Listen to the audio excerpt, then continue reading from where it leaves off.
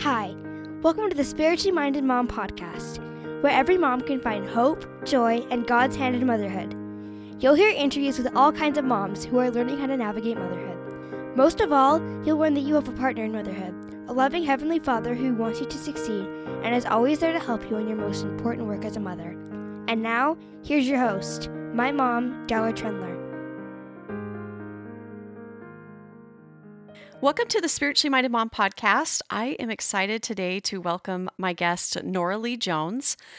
She is a blogger, and on social media, she goes by Mrs. Navy Mama. And that is because her husband is a naval officer, and they have 3 children, all under the age of 4. And they just moved to a new state. Her motherhood story includes infertility, parenting on her own because her husband is frequently away, and also they move a lot. And I'm really excited to share her story today of motherhood. So welcome to the podcast, Noralee. Thank you. Thank you so much for having me. We're really glad that you're here. So let's just start off by you introducing yourself. Can you tell us a little bit about your family? I have been married to my sweet husband almost 10 years. Our anniversary is actually next month on the 9th. We've been together almost 14 years. We actually met when we were at the same institute class in Memphis, Tennessee. That's where I grew up, and he was stationed there while he was in the Coast Guard. And I kind of desperately needed a date. And a friend of mine kind of hooked us up. I always thought he hated me, to be honest, because he's so quiet and reserved and I'm not. And he would just kind of sit back and watch me. So I thought he hated me. I thought I was just too much for him. But a friend of mine, we were at a family home evening for the institute class, and my friend was sitting next to me, and I was telling her how much I needed a date to this event. And she said, "Oh, well, you should just ask Jonesy." And I was like, no, there's no way he's going to do that. And she's like, "Jones, Noralee wants to ask you a question." And then she gets up and walks away. I asked him on the date, and we basically were inseparable ever since. So it worked out. So we got married almost 10 years ago. And he got out of the Coast Guard a couple years after we started dating. He got out of the Coast Guard. He went on a mission. And while he was gone, I went to BYU and finished up my degree. And when he got back, we got married.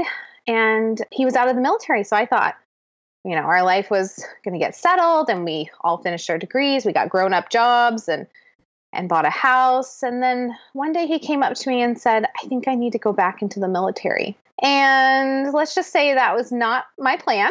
But after a lot of prayer and fasting and temple attendance, we both decided that's what we needed to do. During that time, we struggled with infertility. We tried to get pregnant for a long time. Right after he went into his training, I found out I was pregnant, which is great. We had done fertility treatments and everything, so they worked, and we found out we were pregnant. But then there went our journey on moving every couple of years. Since then, we've had 3 children. Our oldest is almost 4. And our middle child, he just turned 2 in April. And then we have a 8-month-old daughter. So girl, boy, girl. They keep us super busy. And we've moved, I counted them the other day. We've moved 6 times in 10 years. Wow. Yeah, we just moved 2 weeks ago. So it's been a crazy journey. And when you say we moved, your husband was gone, right? Yes, when correct. You moved. So you moved by yourself. Me and my children, right. Me and my children moved because my husband just got back. So me and my children moved just a couple weeks ago, 3 weeks ago. Yeah. Yeah. So that is really a crazy life. And I said you had 3 kids under 4, but really you have 3 kids under 3. Right? Correct. Actually, my oldest was 3 years, 3 months when my youngest was born. Wow. Yeah. So they're all 19 months apart, very, very close in age. Okay. So you mentioned that you dealt with a trial of infertility before having your children. So now that you have all these 3 kids, you said you had them all 19 months apart. Correct. How did those years of trying to have children prepare you for the stage that you're in now? Infertility is kind of a funny thing, especially I feel like in a religious kind of community. It's very faux pas. You don't really talk about it. And I was definitely one of those. I did not talk about my infertility. Most people actually didn't even know about it at all, including our families. We just didn't talk about it. So why didn't you talk? Why didn't you feel comfortable talking about it? It's crazy because I feel like if I had actually shared my experience, I probably would not have felt the way that I felt. But I struggled in silence because I figured no one else would understand. And I felt broken. it's one of those things, like as a Latter-day Saint, as a Christian, you're kind of raised in this knowledge of families and how important they are and how you need to multiply and replenish the earth and all that. And I felt super broken because it was all one-sided. It was my infertility. It was my struggle. And so I felt broken on that. So I felt super alone. I felt like no one understood. I felt super broken. And, hindsight's 2020, because I feel like if I had actually shared that experience, and I ended up sharing it later after my first child was born, I started telling people, including, I remember telling my mother-in-law when she was visiting, when my oldest was 3 weeks old. Mm-hmm. And I remember telling her, and the look on her face was almost like a look of hurt. And she said to me, I wish I would have known, because I would have acted differently and supported you and all those things. And so in hindsight, it's always 2020. And I feel like because I felt that way and because I learned through that experience, I'm now able to, one, be much more empathetic. I feel like I have so much more patience and empathy for people because I feel like I've been there. I've done that, and it's amazing how since I've had that experience, I've had personal friends and even family members kind of come out of the woodwork that have said, oh, I'm struggling with this. And I'm like, I did too. Here's my experience. And I feel like I can help more with that. But then on top of that, I feel like because I went through that when it comes to my own personal family, I see my children for who they are, which is not always easy. Right. Because they're young and they're demanding and they're children. But I also see how grateful I am for that struggle because it gave me more of a perspective of who these children are, that they are a gift. They are on loan to me from Heavenly Father, and they came at the exact time that my husband and I needed them. If they had come earlier, my life would be different, Yeah. But they came when they needed to come. And not a moment sooner, because trust me, I would have wanted them a lot sooner. Sure. But it's all about his timing and his plan, and it's not mine. And I need to trust him as his daughter that, that's was his timing, and they came when they needed to come. And now as a mom of 3 small children, when I'm feeling overwhelmed or alone in my current time and season in life, especially with my husband being gone, I can look back and remember those things. I can remember how it felt. I can remember the trial that I went through. And since my children are so close in age, I feel like as soon as I've learned lessons about motherhood or about timing or about, them being God's children on loan, and I feel like, oh yeah, I've learned this. I'm an expert in this stage of motherhood. Well, about 6 months later, I'm reminded again by my next child that I still have lessons to learn. And I'm constantly learning through my kids. Now, that doesn't mean I want to have a 4th one this close in age, but it does mean that they're constantly teaching me that, my lessons are not over yet. Yeah, I love what you said about God's timing. It's a lot of times it's just waiting and having faith that He knows what's best for us. And then you can look back and say, wow, that really was perfect. That was exactly what I needed. It sounds like that's what happened with you, the timing of having your children. What's interesting, though, is I remember having a conversation with my sister-in-law who also struggled. She basically told me that, well, it's God's timing, so I'm just going to sit back and wait. I remember thinking to myself, shouldn't we do something also? Like, isn't that part of faith is an action? Like faith is an action. And so I feel like even though it was frustrating every single month being disappointed and heartbroken and having to start all over again with fertility treatments and having to shell out more money, I feel like because of my actions and me constantly trying, because I knew we were going to have a family, I knew that I had children up there, that action also made the positive test even more fulfilling, even more joyful, because not only was I testing my faith every single month and every single time, but I just got stronger as it went on. So by the time I got to that positive pregnancy test, I was ready. I was ready to be a mom at that point, I feel like, anyways. So you talk about taking action. So obviously doing the treatments would be an action. Were there other things that you felt like maybe spiritually or mentally that you did that helped you through that time that maybe would help someone else if they're struggling with that? I feel like I didn't take as much opportunities as I could have to learn and grow during that time. Again, hindsight's 2020, and looking back, I think, oh, why didn't I do X, Y, and Z before I had kids, like the things I want to do now. So looking back, I'm just going to tell you hindsight, what I wish I would have done and the couple things that I did kind of. I wish I would have taken the opportunity to go to the temple more often, because as soon as I got pregnant, I got really sick. And then we moved, and then I had a baby, and then I was nursing, and then I got pregnant again, et cetera, et cetera, et cetera.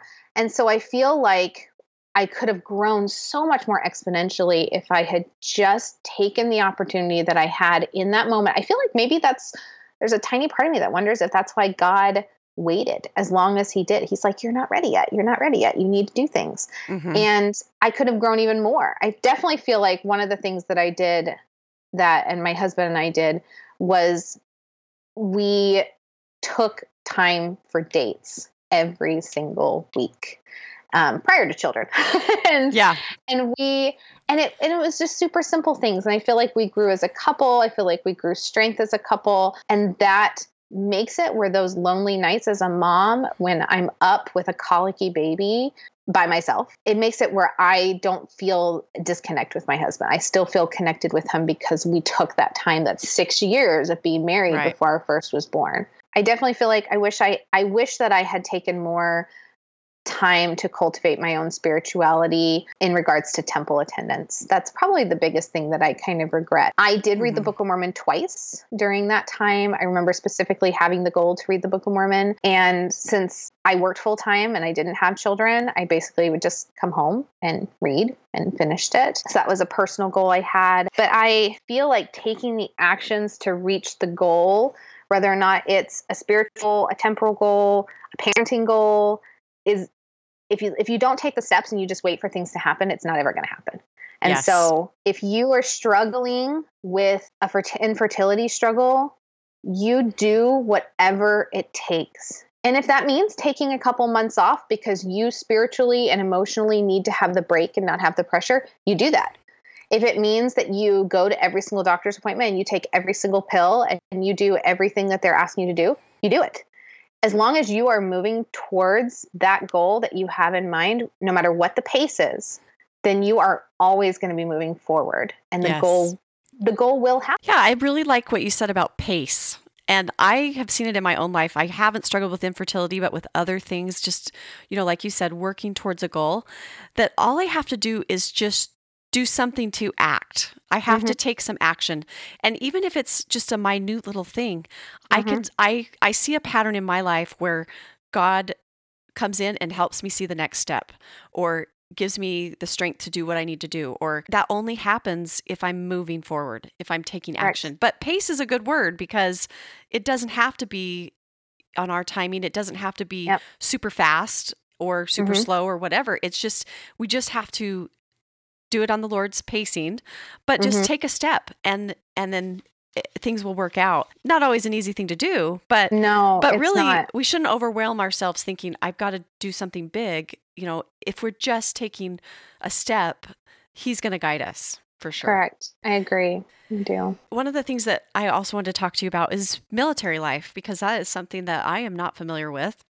And I'm sure a lot of other people are curious about it. So you blog about it. You have a mission to kind of share your life and help other military families.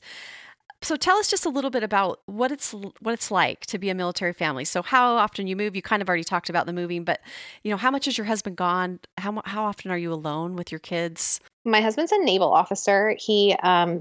Military life is different, and every single branch of the military is slightly different. So I'm only going to be speaking from like the Navy side. But when you're a Navy officer or enlisted, you have what's called sea duties and shore duties. So sea duties is when you're assigned to a ship or a submarine or a squadron that is basically gone. all the time. So it's that's been most of our duty stations have been sea duties. We've had one shore duty, which was when we were in San Diego, and it was glorious because my husband was around more often. I'm not going to lie, I relished in it. And then it just as quickly as it came, it went again, and we got another sea duty. We move about every 2 years. That's been the norm so far. I think it's going to continue to be the norm. Currently, though, our billet, as it's called, billet is a military order, so it's where you're located. It's called a billet or a job. Okay, I've not heard that. Currently, our current billet for a submarine is for 3 years. So unless something changes, which most people that are assigned to submarines, they want to keep you on a submarine. So I'm not expecting it to change. But as long as it doesn't change, we'll be in our current location for 3 years, which just seems like eternity in my mind. It feels great.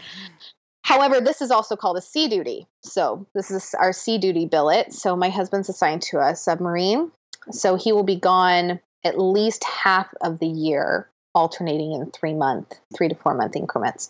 And then when he is home, he's gone. He does duty, which is when you basically have to stay on base and stay on your ship and stand watch for 24 hours at a time. So that happens every 4 days. So, I mean, they're gone a lot. Even when they're home, they're not really home. My life as a military family for us, it's because my kids are so young, they don't know any different. Their entire life has been dad being gone for work. Right. And we do our best to stay connected. We tried to do Skyping. We tried to do FaceTiming when he was deployed in Japan. When he was in the dock, he would do Skyping with us and the kids.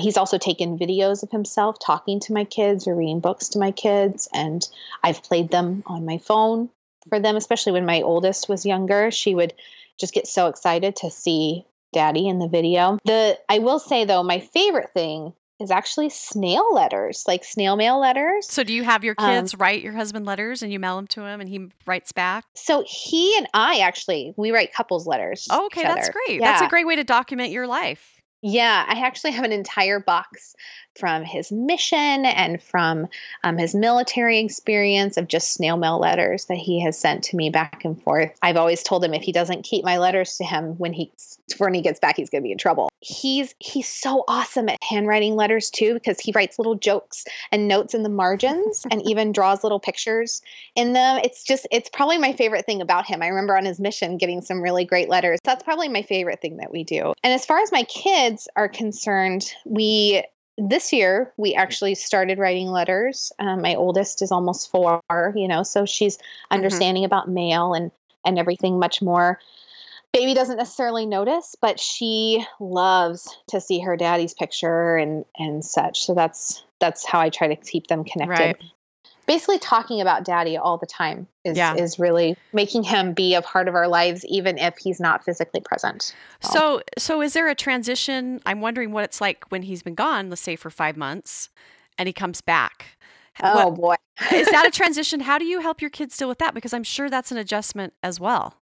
It is. It's an adjustment for everybody. It's an adjustment for me, for him, for everybody. I mean, the biggest thing is reminding them that their dad is right there. Because they're so used to coming to me, they're so used to finding me, to ask me questions, that I have to remind them and say, Daddy's right there. You got to go talk to Dad, ask him. But also to get him into the groove of being on top of them, to knowing what they need. I mean, like in 5 months, our infant went from 2 months to 7 months old. That's a huge change. It's a huge change as an infant. So all of a sudden, and she's like weaned herself since then. She's on different nap schedules. She's on like all that stuff. So I have to almost basically teach him everything about this little tiny girl so that way he can be a part of the routine again, Yeah. Only to next month to leave, again. So typically our transitions have been at least 2 weeks to like get into the groove. Okay. So I know there has to be hard days with a husband gone and with these little kids.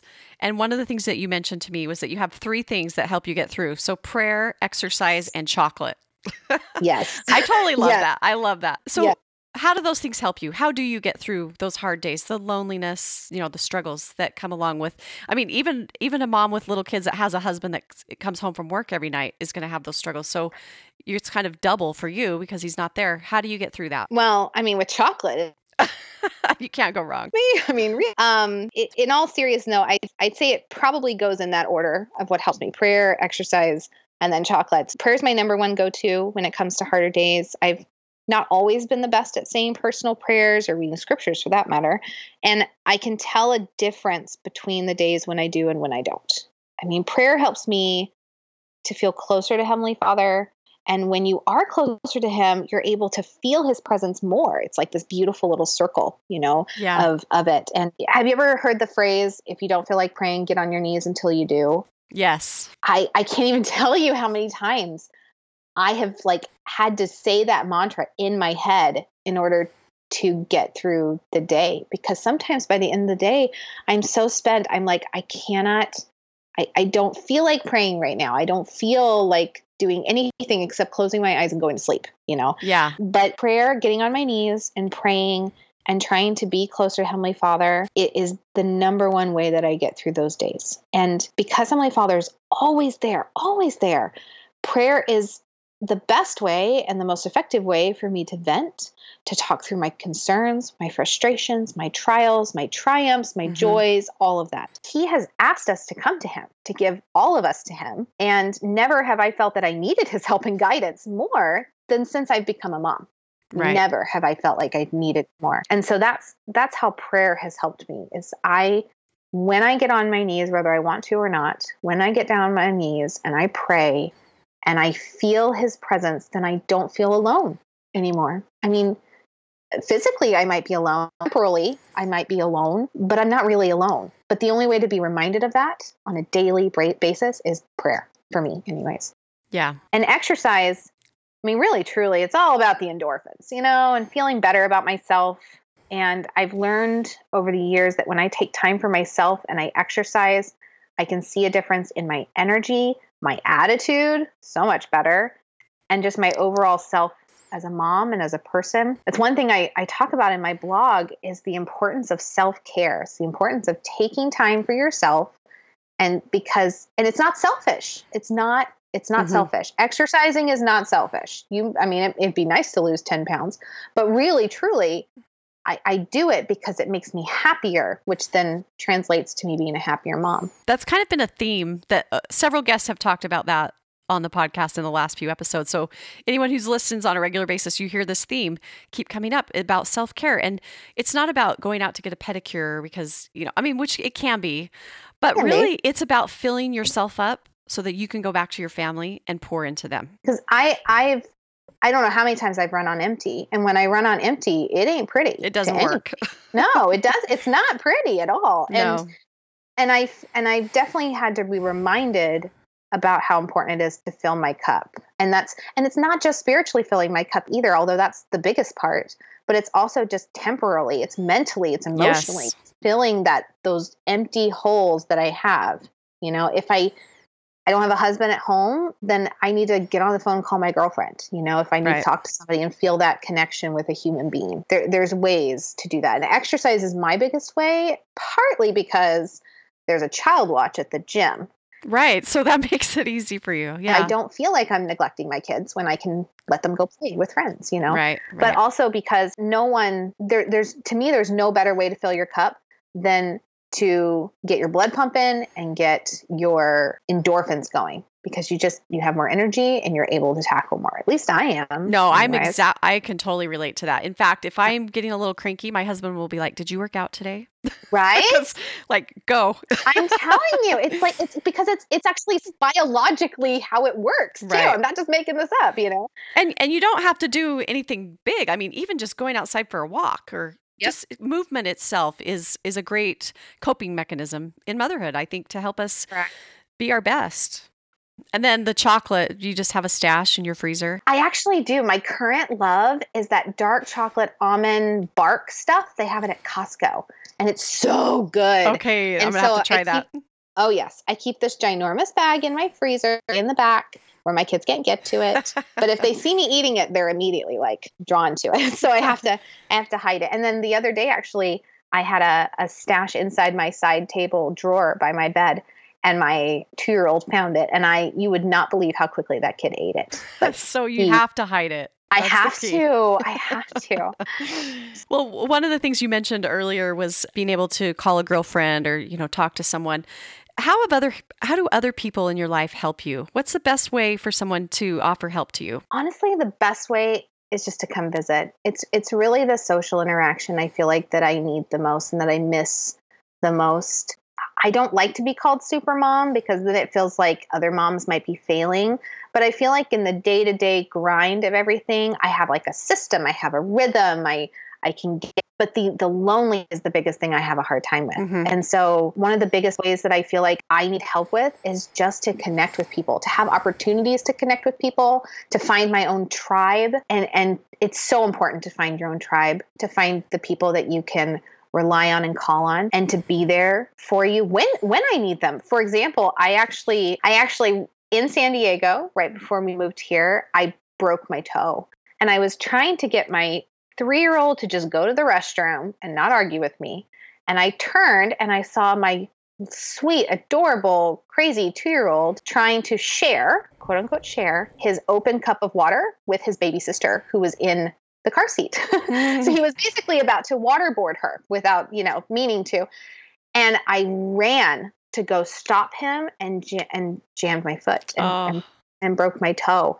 And I knew I broke my toe immediately. I dropped to the floor.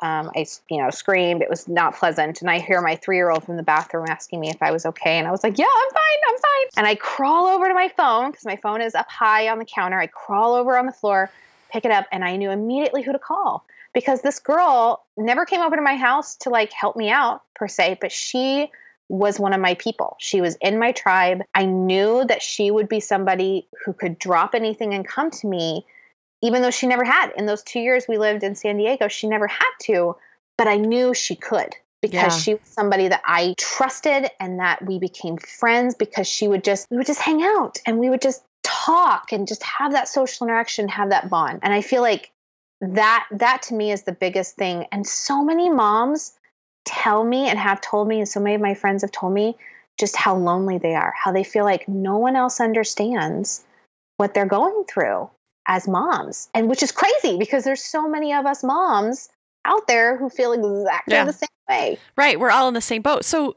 how do you find your tribe? When those people come to you and say they feel lonely, what's your advice? My biggest advice is not to judge. And I have to tell myself that too. Mm-hmm. And I'm not saying judge them negatively as in like, oh, well, she's fat or she's ugly or anything like that, but more don't judge what you think they're thinking about you. Yeah. Because we don't know what people are thinking about us.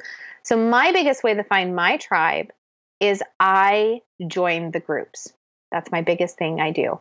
If there's a bunco group in my ward, if there's a book club, if there's a military spouse group, if there's there's here in Washington State, they have like a coffee week, like every Wednesday they go out, this group of military spouses go out and have coffee at Starbucks. Now I don't drink coffee, but I'll go to socialize because I need to find my tribe. And you go where the people are, you join the groups. It's hard for me because there's some people like my husband who are very shy, who are introverts, who don't necessarily reach out to do that. But my logic and reasoning behind that is just join. They will find you. If you join the bunco group, then they'll see your name on the group, or they'll see that you're a part of it, or they'll see the email and they'll reach out to you. They will. Somebody will reach out to you if you take the step and join the group. Because if you don't join the group, they're not going to know you're there. Exactly. That's what I was going to say is you have to take a step. And it's back to what we talked about before. You have to take some sort of action. You have to do something, like join the group, and then it can progress from there. But yeah, you have to do something for sure. You have to join the group. It's worth it. It's worth taking the step out of your comfort zone. It's worth it. Yes. Because finding your tribe is invaluable, and it's invaluable whether you're a military spouse, whether you're a mom of young kids, whether you're an empty nester. It's invaluable to find your tribe. It's so true. And it's a two-way street. Sometimes you can give to someone else and sometimes they can give to you. But we all need that connection. I wanted to talk to you.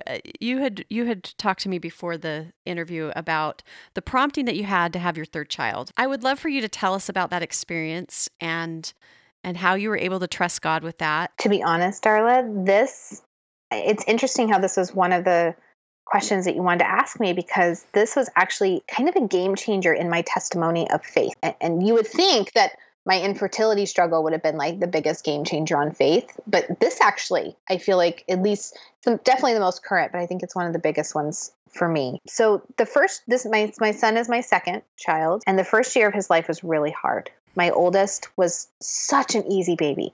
She had no health issues. She slept and ate great. And other than not taking a bottle super well, I would consider the perfect child at that point. And of course, I felt like I was an expert at motherhood because of her. Mm-hmm. And I now call her my trick baby, my quote unquote trick baby, because she's the baby that makes you think you're an expert, but you're not.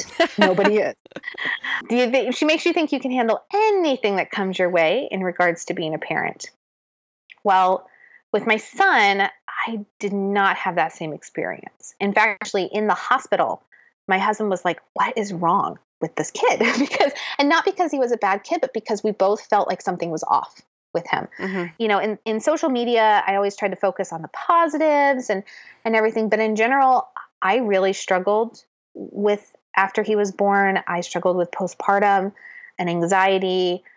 He had colic. He had a dairy and soy allergy that just rocked our world. He was grumpy and needy. He cried all the time, and he wouldn't take a bottle, would not take a bottle, and really did not want anybody but me. I remember one time my husband, when he was 3 months old, my husband, thankfully, who was on shore duty, he was home on a weekend, and he said, just let me take him all day. I'll get him to take a bottle. Yeah, no. That kid would not eat until I got home 10 hours later. Oh. Would not eat. He tried everything. And then he nursed all night long. It's one of those things. I felt like I was drowning. And I remember around the 6-month mark, I had this overwhelming feeling that he wasn't our last child. And it was a terrifying feeling. I hate saying that, and I get a little emotional saying that, but I really was like scared. I thought to myself, oh no, I can't do it. I'm already drowning. You cannot tell me that I need to have a third child. You can't.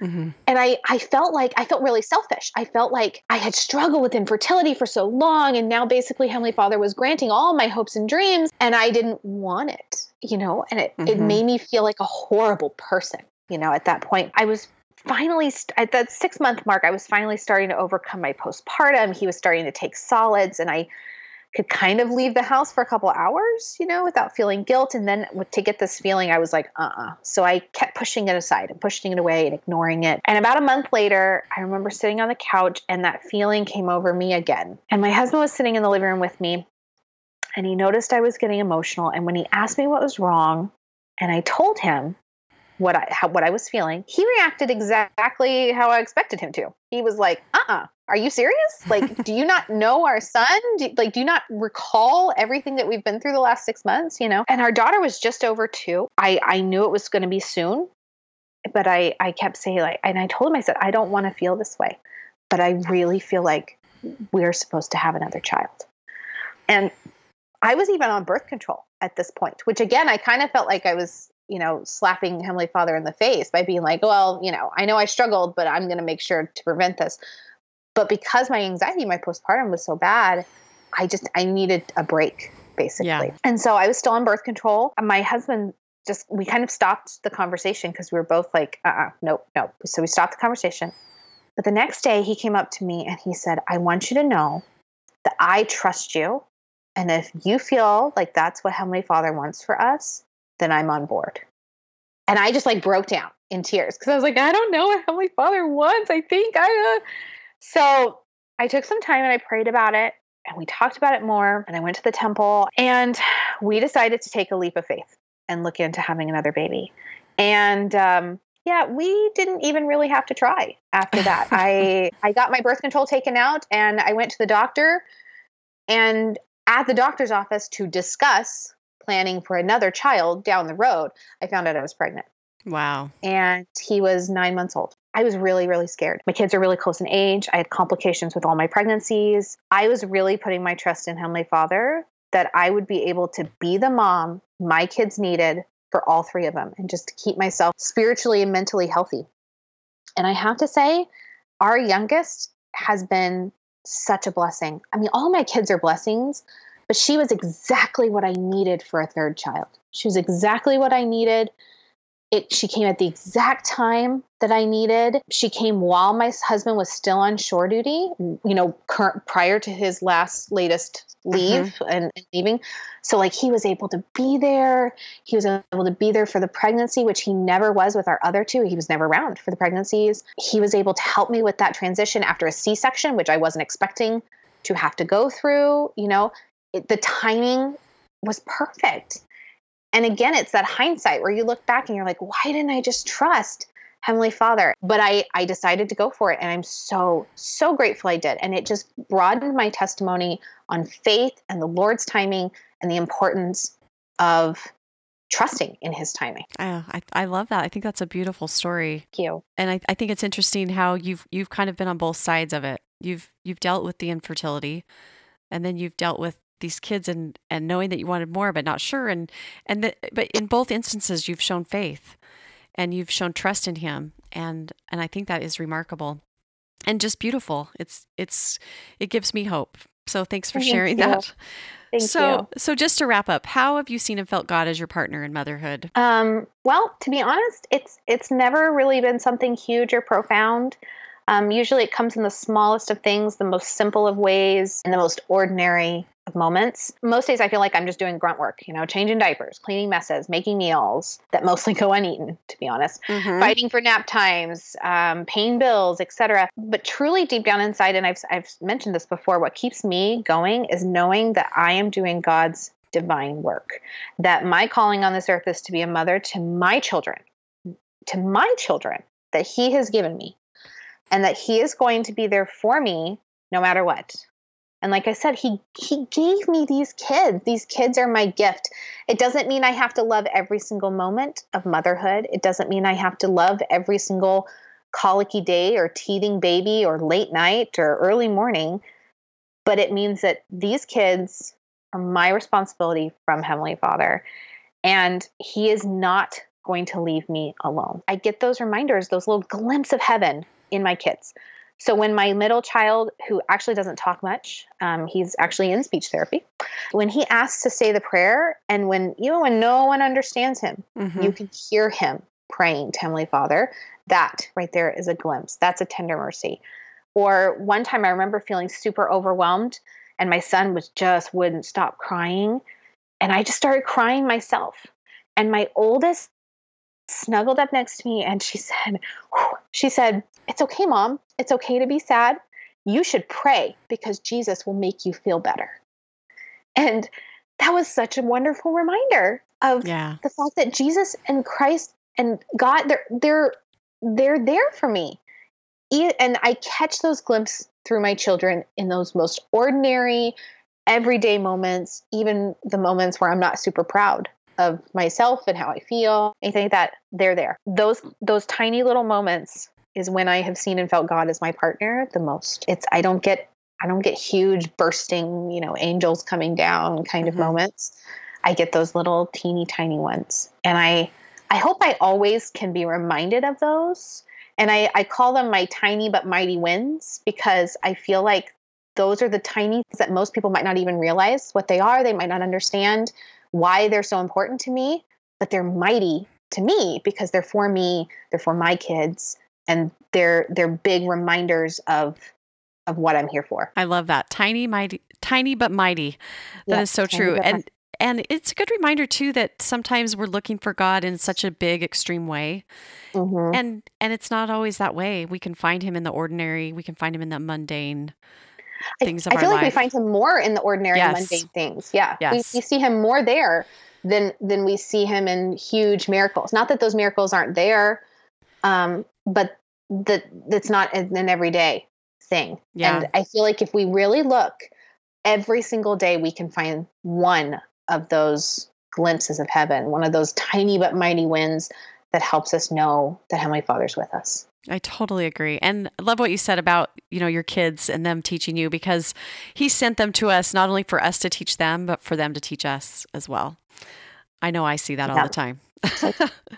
Well, So Noralee, true. thank you so much for sharing your story. I have learned a lot, and I am grateful that you would take the time to be able to do this, especially with your husband being home now. So I'm going to let you go Yes. so you can get back to your family. But thank you so much Thank for taking the you. time to do the interview. Oh, my pleasure. Thank you so much for having me. I know you have a million things to do, and I'm grateful you took the time to listen to today's podcast. I hope the episode helped you to know God is your partner in motherhood. For show notes, head over to spirituallymindedmom.com. For more motherhood inspiration, follow along on Instagram at spirituallymindedmom. And if you enjoyed the podcast, share it with a friend. I would love it if you would leave a review and rate it on iTunes. This helps more moms to find hope, joy, and God's hand in motherhood. Have an amazing day, and remember, you are doing God's work, and you are doing it wonderfully well.